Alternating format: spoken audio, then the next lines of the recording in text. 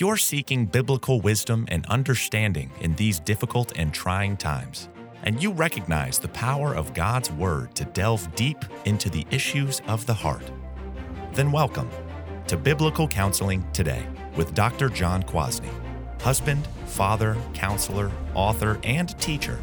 Join us for Christ-centered, gospel-driven truth concerning our individual, marital, and parenting struggles. This is Biblical Counseling Today. We have been designed by God with bodies that require food in order to live. Yet we're not mere machines that simply ingest nutritional substances routinely in order to have that life. Eating is a physical experience as well as a mental and emotional one. Because of that fact, there are many ways teens can misuse food and the entire activity of eating. For the purposes of today's podcast, let me go over the four main types of eating disorders very briefly. First, anorexia. An extreme reduction of calories by eating very little is the central distinction of this most common eating disorder. The goal of the person struggling with anorexia is either rapid weight loss or the maintenance of an abnormally low weight. With these intentions, anorexia may easily end up at some point in death. Even at dangerous weights, the anorexic perceives of self as still being fat and is constantly afraid of gaining even a little weight. Then there's bulimia. Instead of eating very little, a teen experiencing bulimia binges on a large amount of food followed by purging. This purging typically occurs by vomiting, but may also be accomplished by the use of laxatives or the practice of extreme exercise. The cycle of binging and purging is the defining quality of bulimia to the point of addiction. A bulimic teen is obsessed with body image and weight, yet may end up being overweight. Then there's binge eating. From its very description, binge eating is that compulsive habit of eating well beyond the point of fullness. It is synonymous with gluttony and typically ends in obesity. Binge eaters may also attempt to diet frequently or fast after a lot of binging. The binging can often be totally out of control. Late-night binge eating is a variation of this problem. And then the fourth one, excessive exercise and orthorexia. These last two types of eating problems typically occur together. Excessive exercise is not just over-exercising, but exercising to the point of exhaustion in order to maintain a certain weight. Orthorexia is the obsessive focus on only eating the right nutritional foods, again in order to stay at a certain weight or body shape. These co-conspirators work together to form an obsessive dietary and fitness regimen at the expense of relationships and other activities. So we need to dig down deep into this very challenging problem among our teens today, eating disorders, and work to see them from a biblical worldview and to offer biblical solutions.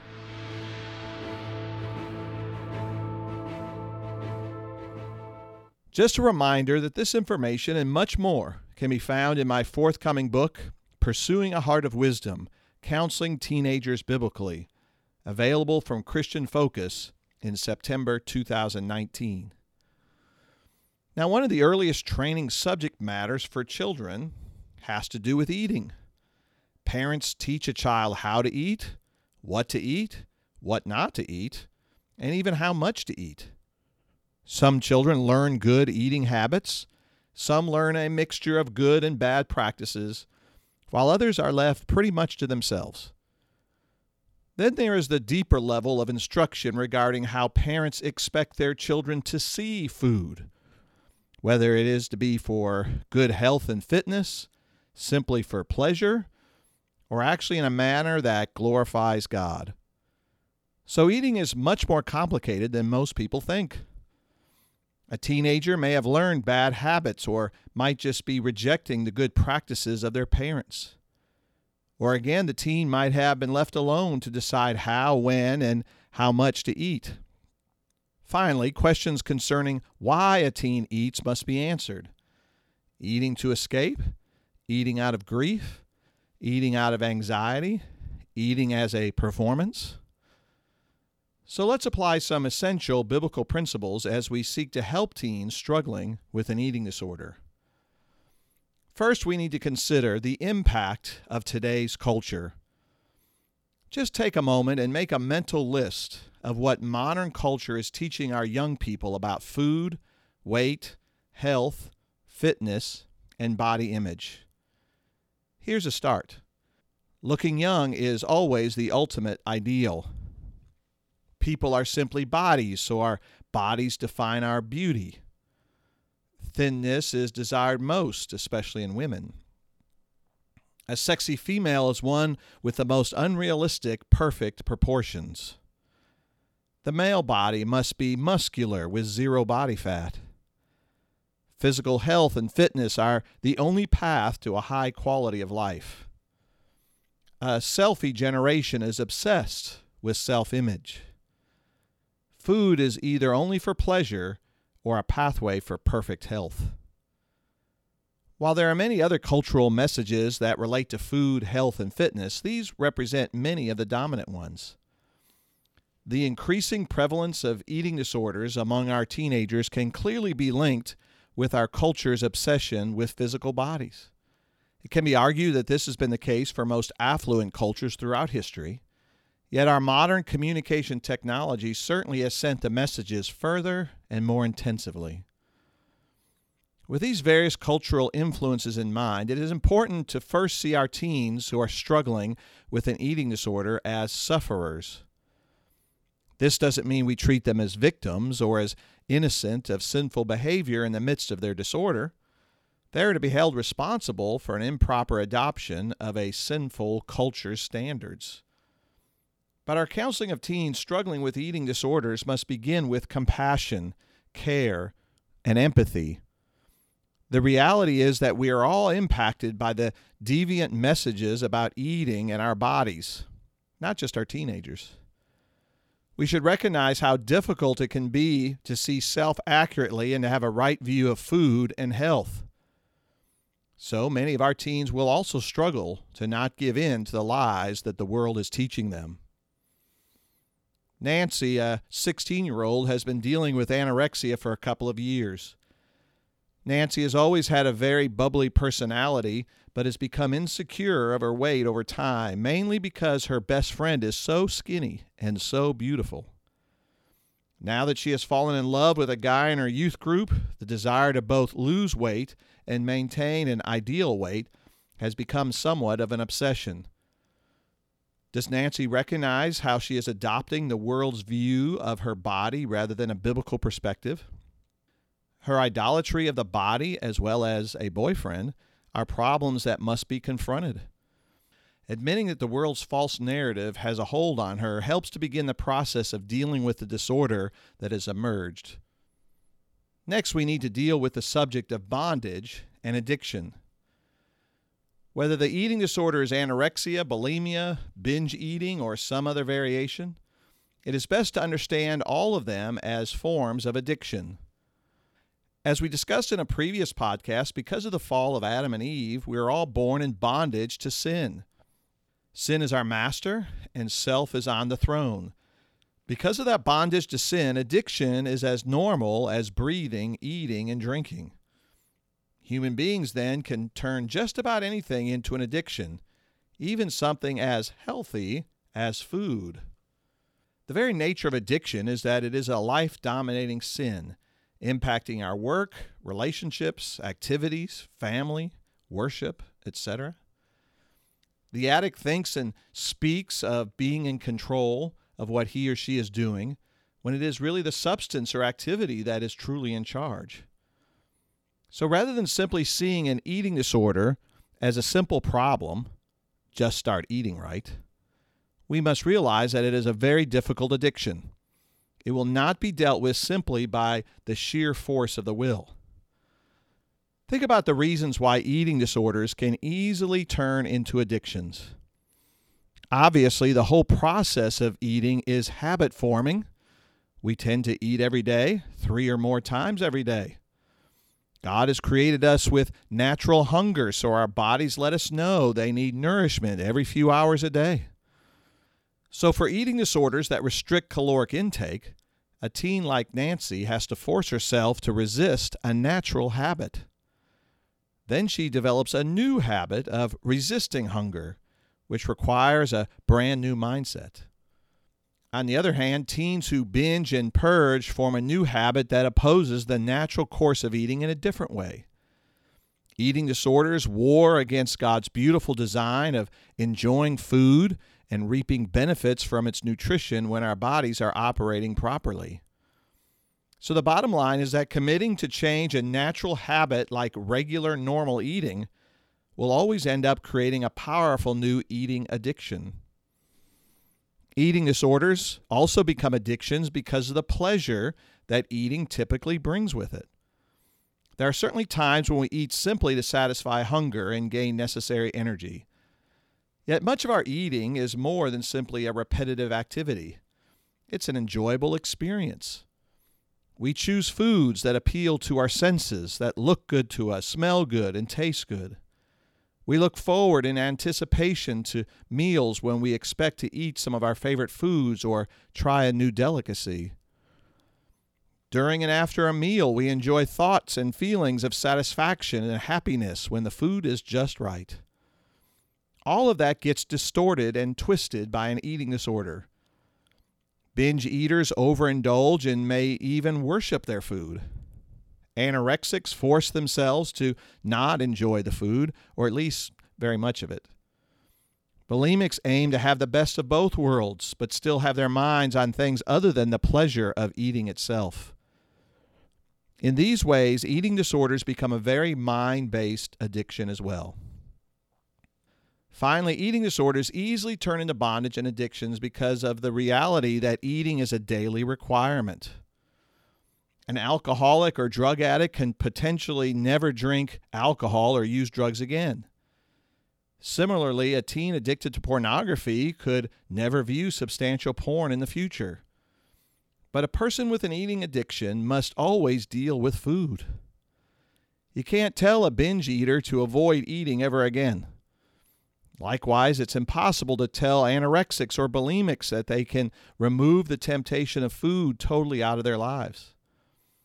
Everyone struggling with an eating disorder of some sort cannot eliminate food from daily existence. Because of that, it is unfruitful to exhort an anorexic just to eat more or a binge eater to eat less.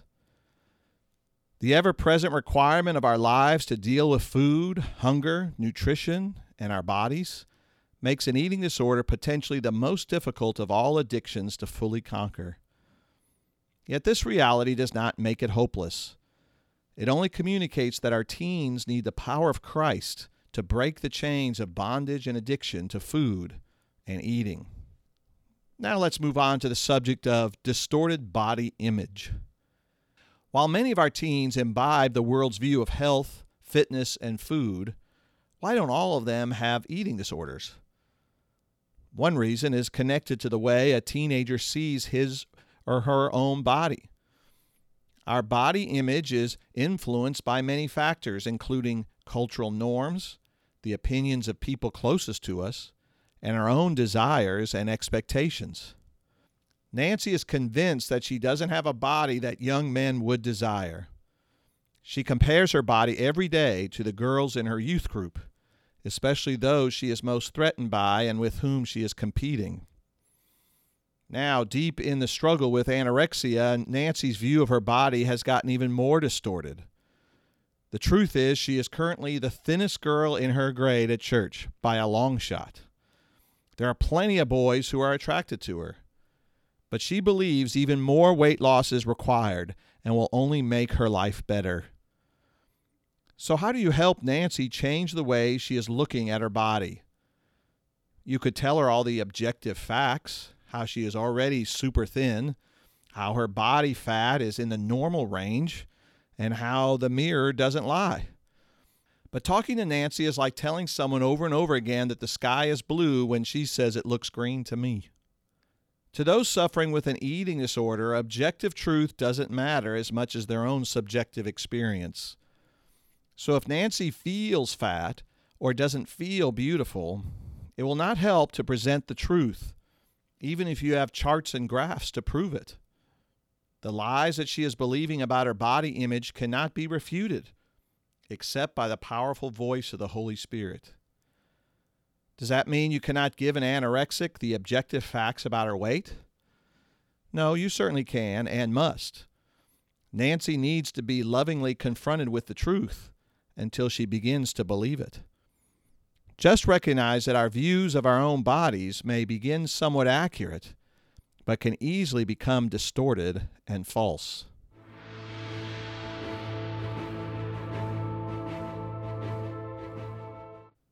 Now let's think well about the issue of self-esteem. Because of the distorted body image that fuels many teenage eating disorders, common wisdom points to a self-esteem problem. After all, when a young lady gets frustrated with the extra weight she has put on, this appears to be equivalent to hating her body. And if she hates her body, that means she hates herself or is displaying low self-esteem. Unfortunately, the assumption that low self-esteem is at the root of eating disorders, especially among young women, leads to all sorts of unbiblical counsel. A girl, let's call her Opal, may be told to learn to love her body just as it is, and therefore love herself more. Or she may be told to ignore all the body shamers out there and embrace how perfect she is at any weight and at any shape. Do you recognize the problem? While Opal's view of self must be dealt with, the solution is not learning to love herself more. Her inaccurate understanding of her body must be combated with a right view of self, rather than an unbiblical love of self. So how do we address Opal's hatred of her body that is potentially fueling her eating disorder? The Apostle Paul helps us think about it biblically in Ephesians 5:29. For no one has ever hated his own flesh, but nourishes and cherishes it, just as Christ does the church. Opal's desire to lose weight is actually connected to a deep-seated love of self. She desperately wants to look attractive and beautiful, which means she has to stay at a particular weight and size. As the Apostle Paul says, no one really hates his or her own body, even if there are particular aspects that are undesirable and distasteful. Opal needs to see that her love of self needs to be confessed and repented from before she can actually look at her body in the right way. This love of self is also connected to pride in our hearts, as we think we are entitled, deserving to be healthy, to look good, to be at a certain weight. Only by seeing her tendency to love self and to walk in pride can Opal move forward to an accurate view of self. It is normal to desire to be healthy, and even to be at a certain weight. But when it gets twisted up with a wrong view of self, that heart attitude needs to be changed. Then there are teenagers like Pedro, a 17-year-old varsity football player whose meticulous eating habits and exercise routine have also led to an eating disorder. As we talk with Pedro, we realize he actually has an extreme love for his body, which may mean he loves himself too much. The same biblical principle applies. Both the apparent love of body or hate for body point to an unhealthy preoccupation with self. Pedro apparently has an overly high self-esteem that must be addressed, just as Opal's overly low self-esteem. Both teenagers need an accurate sense of self that moves them beyond a body-centric focus. As with all the problems of adolescence, we must always dig deeper below the surface to the heart level. Esteeming self much too highly or far too low springs from the soil of a love for self and deep-rooted pride. Challenge your teens to recognize what their hearts have made most important and how it distorts their view of self. Then there's the perfectionism problem. Many teens who fall into the trap of an eating disorder also struggle with the heart issue of perfectionism. This is easy to see in someone like Pedro, who has to be at the perfect weight with just the right amount of body fat in order to be the complete athlete. Pedro is also perfectionistic about his grades in school, and even his relationship with God. His motto to live by is, if you're not first, you're a loser, and God hates losers. While he may be partially joking, Pedro is revealing his core need to have everything in his life as right as possible. His eating disorder is simply a symptom of his perfectionism, which leads to a deeper desire to be perfect, and Pedro actually thinks he can achieve it. The irrationality of a perfectionistic mindset becomes quickly apparent when we all know perfection is impossible. Yet many who are fighting an eating disorder are deceived that maybe, just maybe, they can be perfect in their eating, which will lead to a perfect body. So how do you begin to help a teen tackle the problem of perfectionism? First, the impulse to strive for perfection is laudable, even though it is an imperfect attempt to reflect God's image. So we can sympathize with our teen's desire to strive for excellence, ending up longing for the impossibility of perfection. But then we also need to expose the fact that perfectionism is simply idolatry, especially when it is driven by pride and the love of self. While God calls us to holiness, that is not the same as perfectionism. Perfectionism fails to acknowledge our sinfulness and weakness, as well as our utter dependence on the Lord for any scintilla of righteous behavior. We need to help Pedro to recognize that his need to be perfect is sinful and self-centered. But the remedy for perfection is not irresponsibility or apathy. God calls us to live by his strength, obey his commands, and strive for holiness in Christ. Reducing the need to be perfect will impact the way Pedro looks at all of his life, including his eating patterns.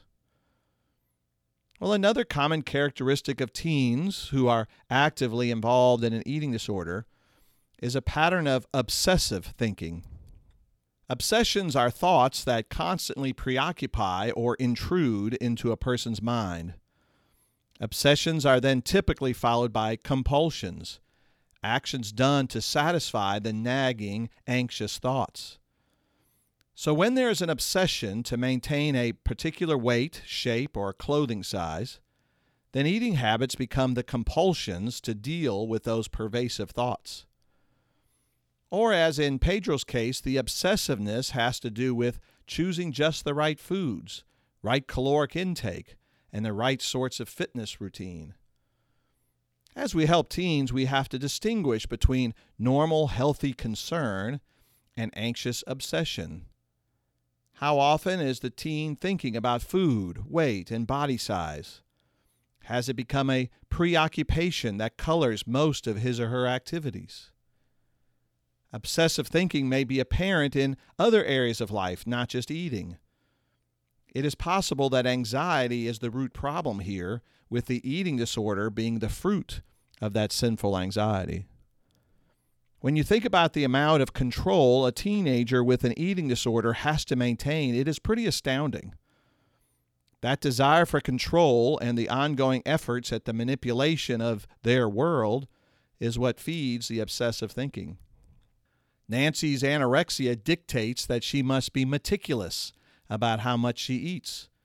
Too many calories or even 1 extra pound gained will ruin everything. Even though Opal's binging and purging may look like she is out of control, it is actually a habitual manipulation of every meal. Even pure binge eaters are often trying to control their emotional state, literally eating themselves out of anxiety, shame, or other painful experiences. So we may find that a teen is a very controlling person in other areas of life, especially in relationships. Eating disorders become obsessive routines that must not be broken. To help a teenager break free, the anxious thought patterns and controlling attitudes must be relinquished, which means he or she will feel out of control for a while. This is actually a good place to be.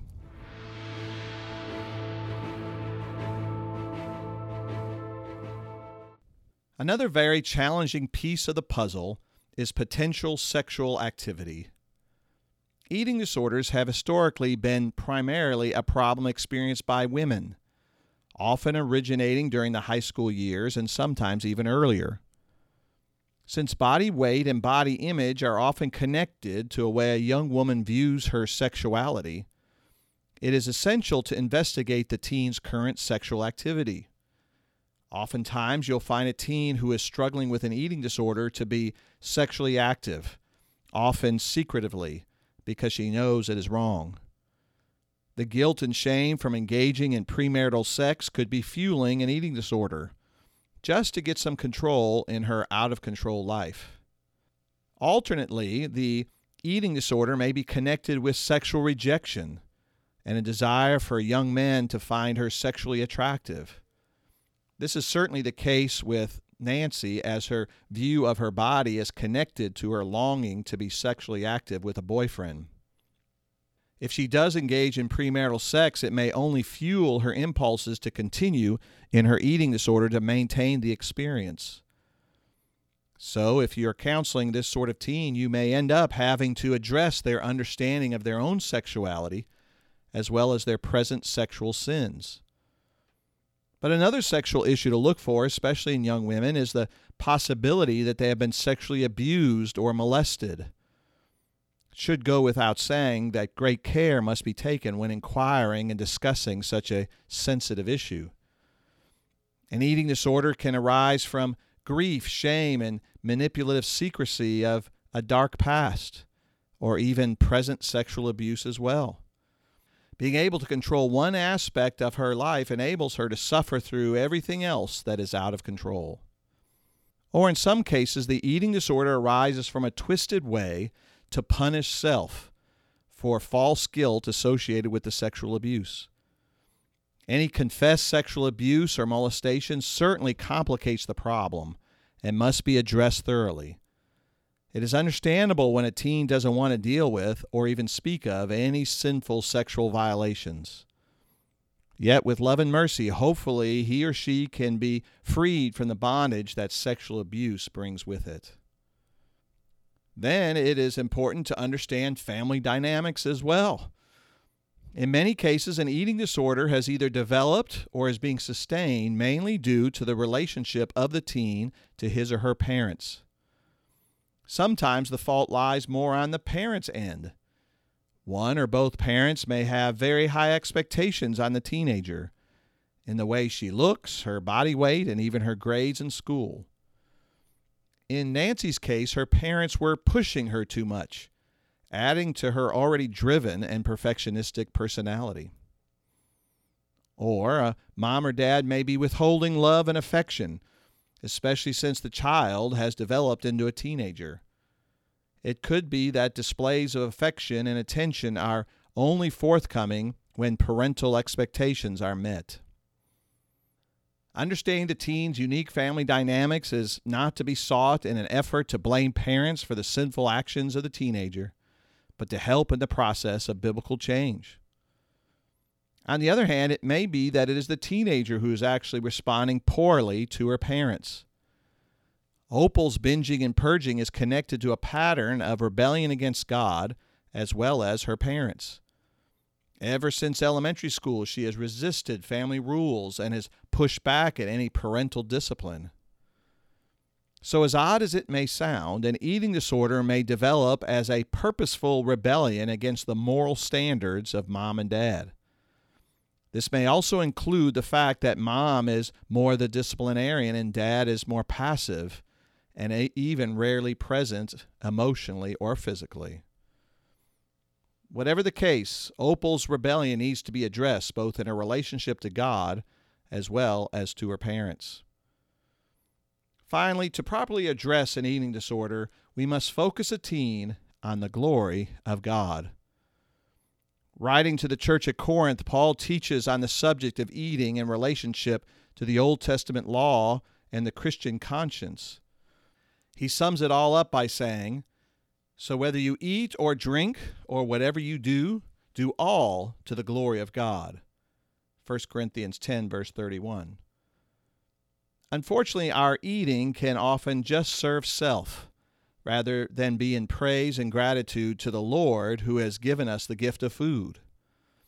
Gluttony is clearly condemned in Scripture, not simply because it's unhealthy, but because it is self-indulgent rather than God-focused.